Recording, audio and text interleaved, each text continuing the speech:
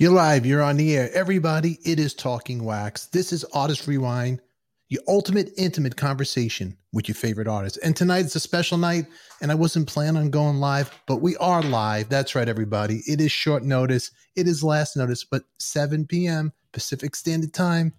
We usually have our episodes are pre-recorded, but this night, it's not. Why?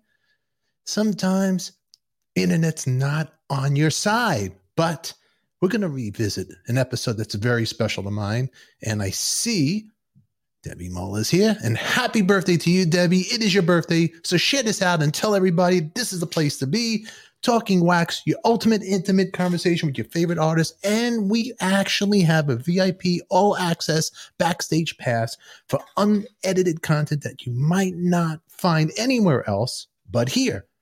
In the first of the month, that's right, the first Saturday of each month, we have a vinyl showdown. It is the ultimate vinyl showdown where we give away vinyl to you. You bring your records on here.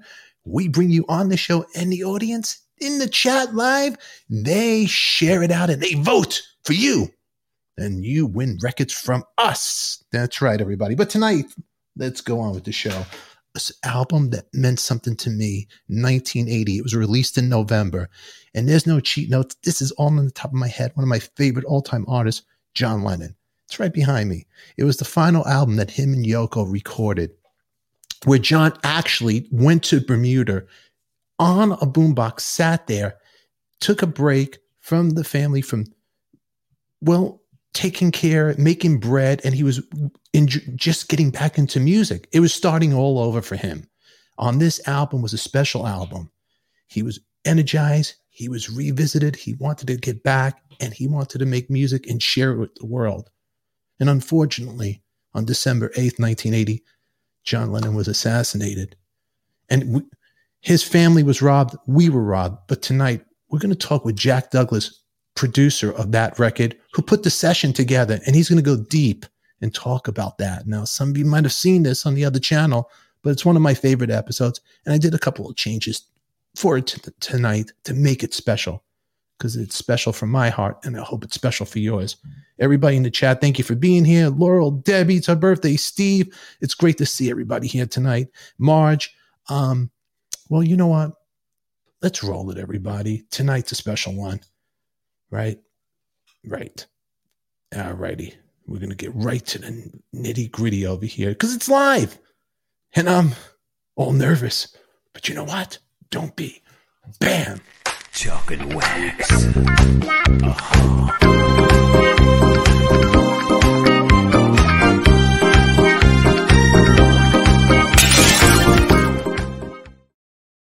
October 22nd. It's Friday night and you're with me. It's Adika and we're on Talking Wax. Everybody, let's go to 1980 and meet Mr. Jack Douglas right here. Welcome to the show, Jack. Welcome. John, but I always say he was the easiest artist I ever worked with. What are we doing? Listen? Or? Yeah. It's the last one. Our life together is by far. Really? Producing, because he drew the line very clearly between producer and artist. So I would ask him to do 4 vocals, and then I had the live vocal, and then I would comp it. He would not sit in the room with me while I comped it. He would say, I'm going to go in the room next door. Let me know when you have it. I'll come out and double it. And the same thing with, he'd let me do those arrangements. And of course, the band didn't know whose record they were making when we were rehearsing. That's wild. I had the cassettes with the songs on them. And by the way, I gave Ringo those cassettes, and we recorded one of John's songs, last year. Yeah. For Ringo with Paul. But the band didn't know because it had to be a secret.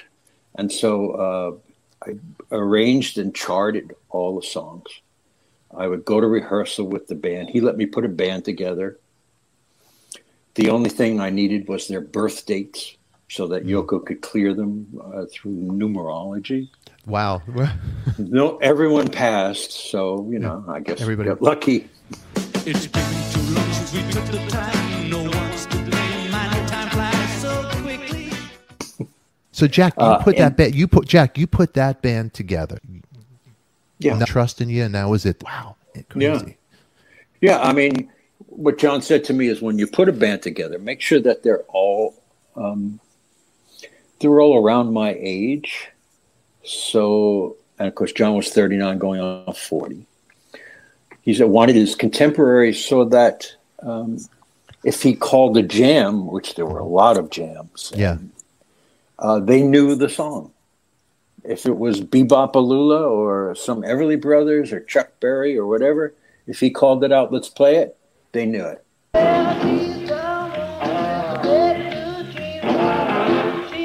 Including a lot of Beatles songs he called out, and they knew them all. So that was what he wanted, and the other thing he wanted a New York sounding rhythm section, which is very different than L.A. or. So he wanted that New York sound. The only thing I threw in later was Earl Slick. I liked Earl's work with David Bowie, and I threw in Earl as a wild card. I didn't have him at rehearsal. I just wanted him to come up with things on the fly, so that there would be that little bit of danger in the arrangements, him not knowing what was happening. In fact, he couldn't. All the guys in the band that I put together, they could read, and I charted everything. And so at rehearsals, they would read the charts. I would sing. They didn't know whose record it was. Some had suspicions, but John had been gone for a long time. And I called the last rehearsal. The last rehearsal was going to be at the Dakota, a dry rehearsal, and it was the night before going into the studio. And I told everyone in the band to meet at the corner of 72nd and Central Park West. And for a lot of guys, it was suspicions confirmed. And we went up to the Dakota and we dry rehearsed. This way, no one would be nervous the next day. Of course, Huey McCracken had worked with, and Huey was also in Wings. Yep. Oh, okay. Wow. In fact, Ram. Yeah. And John said to Huey, he said, "Oh, hi, Huey. Glad you're on the record with us." And he said, that work you did with Paul?" Huey said, "Yeah." He said, "Well, that was just a rehearsal for me." I love it. I love the ribbon. Yeah. So we went over everything dry that night in up in the Dakota. I mean, a funny thing, after the rehearsals went on for 2 weeks. I would record the rehearsals and then go back to the Dakota with the cassettes and jump in bed with John, which is where he liked to work, in his bedroom. Jump in the bed with him. He was surrounded by cassette players and instruments and monitors and every contraption you could think of. The guitars were behind his head, and then he would pick a guitar, listen to it, and then make a suggestion to me about something he'd want to do in the arrangement. But anyway, worked out all those songs that you hear on Double Fantasy and Milk and Honey, and some others that you may never hear.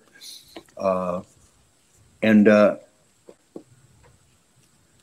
as we were leaving the Dakota that night, at the doorway, in and out of the apartment, there was a Fender Rhodes piano and a cassette recorder, so that if John had an idea when he came in the apartment, he could sit down and play and record it, or before he was leaving. Oh, I got an idea. So as we were leaving, the last people out the door, Tony Levin, Huey, and myself, he stopped us and he said, "I want you to hear one of the song that I've been fiddling with that you don't have, no one has. And he played us Starting Over on the Fender Rhodes. My life, take it, it's mine to give. And I said, it's a hit, I think, and I think we'll just record that first. We'll work it up in the studio and get the track done. Everyone's going to fall right in with that one, and so that's what we did the next day. We got the track on that. It's been too long since we took the time. Did you run tape the whole time or a lot of the time in the studio? And have we heard that tape? Is that where? And how much is left? The hidden mics? Yeah. I wonder if that will ever come out. So day 2, or maybe day 3 at the most of the session, John comes into the control room and he said, are we recording all of everything that's said out in the studio, on the room mics and on my? I said, yeah, we're recording everything on the multi-tracks. He said, the shame of it is, he said, all the really interesting things are said in the control room or in the hallway, just the talking. And it would be really cool to record everything that goes on while we're making this record. So the next morning I went in early and I had mics hidden everywhere except the bathroom. I had mics everywhere hidden. And I didn't tell him, but I knew he was asking for that, but I didn't say anything. And I had 2 transcription mono decks hidden in a closet. There you have giant reels on them, and they're very slow, but we're only recording basically dialogue. And I recorded everything, every word that was said, every fart, anything that went on was recorded. Wow. And that went on. And on his 40th birthday, I gave him, for his birthday present, I had all those tapes to that point made into cassettes. And that was his birthday present from me, which he just loved. He flipped out. He started listening to them right. He was crazy about that stuff, and he just loved it. And then even when we got to Record Plant and we started working on Walking on Thin Ice, again, I hid microphones and recorded those. So there were just hundreds of hours of dialogue and music and all kinds of things. Jack, wasn't there a solo break on the tape? Have you got it written in your sheets? Do they still exist somewhere? Of course they do, yeah. That's great. You have them? I don't have them, no. Yoko has them. I mean, Jack, that's great stuff that you did that. And wow, it's. Yeah, there's also the movie that I don't know what happened to the movie. I said to John, why don't we film some of this? And he said, that's a good idea. Let's do a couple of days of filming. And so I had a friend named Jay Dubin. Jay was the guy who came up with this concept and produced the Crazy Eddie commercials. And so I don't know if anybody, yes. Crazy Eddie, totally. Our prices can't be beat. They're insane. It. So, his prices are insane. So Jay Dubin was not only a good filmmaker, he also had a very cool sense of humor. Mm-hmm. And he was a Brooklyn guy. So I said, Jay, he had a crew. I said, I want you to come in, and I didn't tell him who it was going to be. I just told him to come to the studio. Then I made him sign a bunch of papers that he would never tell anyone what he was doing. And that every night he would have to turn the film cartridge over to Yoko, which he did. And then Yoko would have it processed. So he shot for 2 days. I think it was quite good. Now, John was very thin at that time. He had lost because he always thought of himself as the fat Beatle. Mm-hmm. And so he went on this macrobiotic diet, and he was fit. He was super fit. He was doing yoga. But when he wore his hair back in a ponytail, he looked like someone had stretched his head. He looked like Skinny Head. He looked like, you know how after Al Sharpton lost weight, he has like a skinny head now? It didn't look right. Yeah, it didn't look right. So he saw this footage of himself with the skinny head. We used to call him Skinny Head in the studio. Was he okay with that? He was, because he liked anything with the skinny on it, because he always considered himself so fat. And so when he saw this, and he said, I look like fucking Skinny Head. Mm-hmm. And so he didn't want anyone to see it. And so we don't know what happened to that film. People always say they have bits and pieces of it. I've never seen it. I have some video that no one has ever seen, which I keep to myself. Yeah. That Bob Gruen shot on his birthday. Yeah. Bob gave John the very first video camera that had a screen that opened up so you could see what you were shooting. Oh, wow. And so we were doing the Playboy interview, first day of the Playboy interview in the control room. And John said to Bob, why don't you shoot this? David Sheff was the interviewer. Right. David, he was so nervous. I thought he was going to pee himself. Didn't know what to do on that first day of interviews. And so John was helping him get it going. And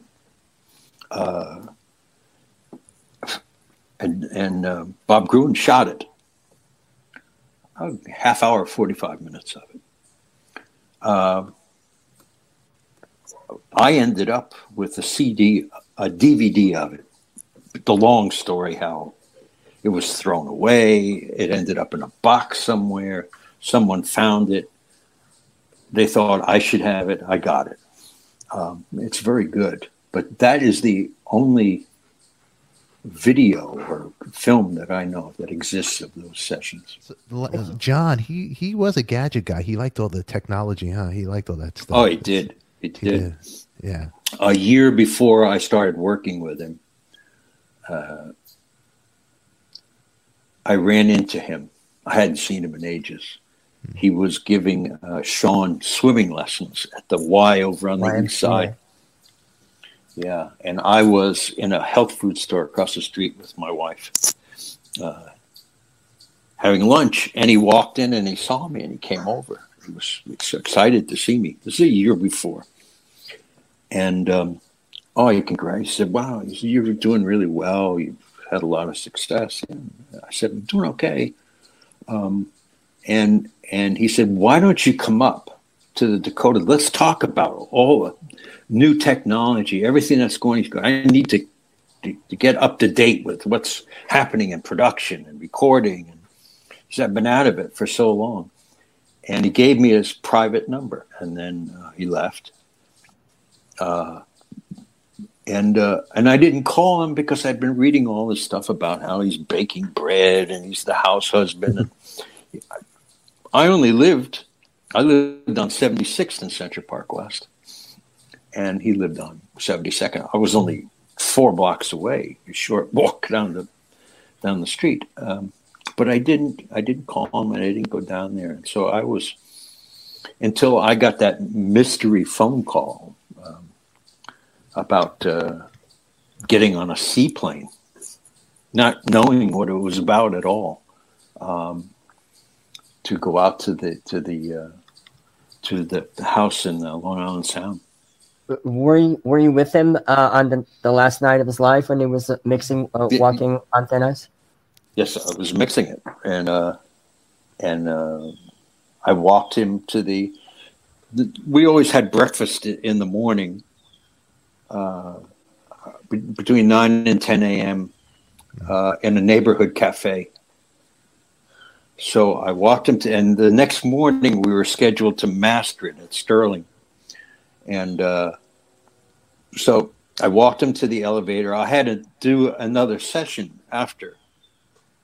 I had booked my other because he didn't tell me. He told me that I wouldn't see him again until January or February. That he was going back to Bermuda after we finished Double Fantasy. And I was surprised when he called me up and he said, "I can't stop. We got to go back into the studio. I'm just having too much fun, and there's a lot of work I want to do. First thing I want to do is I want to do this thing for Yoko. She has this idea. We have kind of a half a track. We can make loops, and you and I can play on it." And so he wanted to come back into the studio. I had already, because he told me he wasn't coming back until early the following year, and he had plans for a tour. And anyway, I had already booked another artist with RCA, and so he asked me. He said, "Well, can you book them like late at night, and we'll work in the day until 8 or 9 o'clock at night?" And I said, "Of course, for you, whatever." And so normally, because we lived 4 blocks from each other, I would just, if I didn't have any work to do after a session, I would get in the car and go home with him.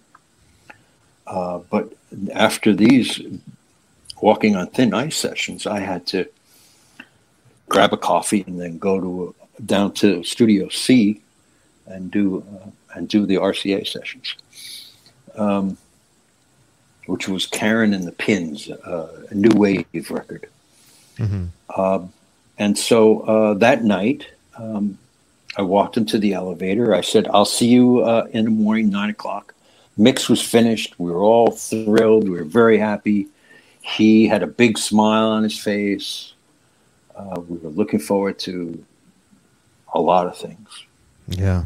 But mastering first. And then he was gone. And that was, an hour later, I was at Roosevelt Hospital waiting to find out what was going on. Our life together. You, my friend. Okay. Alrighty. All right. Jack Douglas, welcome. Thank you very much, Mazel. Alrighty. We'll speak soon, buddy. Okay. I'll let you out of here. All right. Bye-bye. Bye.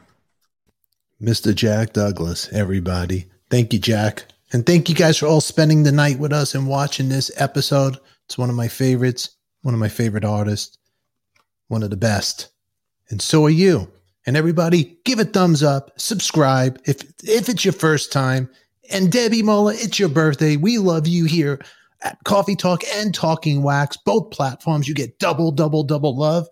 And if you're not a wax packer, get in on the action because we're giving away records, kids. We're doing it now. But all you got to do is click in the links below in Patreon. Get on the Talking Wax tier. Get your VIP All Access Pass because there we have a lot more footage that you might not see here, but you will see there. And you might be able to win some good records that we're giving away first Saturday of each month. Well, one of these can be yours, but you got to be in it to win it, kids. Until then, we'll see you Saturday night, 8 p.m. Pacific Standard Time. New episode will be uploaded. So please enjoy us. Enjoy tonight because we love you, kids. On that note, we're out of here. Mwah! And remember, it's only rock and roll, and we like it. Bam!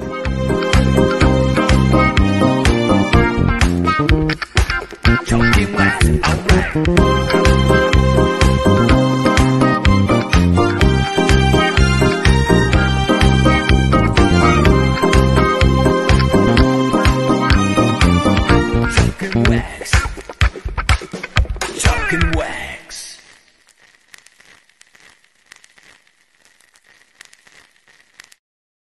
stop right there. You got to represent. So if you show your picture and send it to us, we're going to show it to you. So always representing. Who's representing this time? Well, it's Debbie Jackson. We love you, Debbie, and thank you for representing, and Corey loves you. Until then, everybody, if you want some other great episodes, well, just click right here, click here, or maybe just subscribe right there. Keep the aisles clear. Who loves you, baby? We do. We'll see you Saturday. Mwah. Mazel and love. Boom.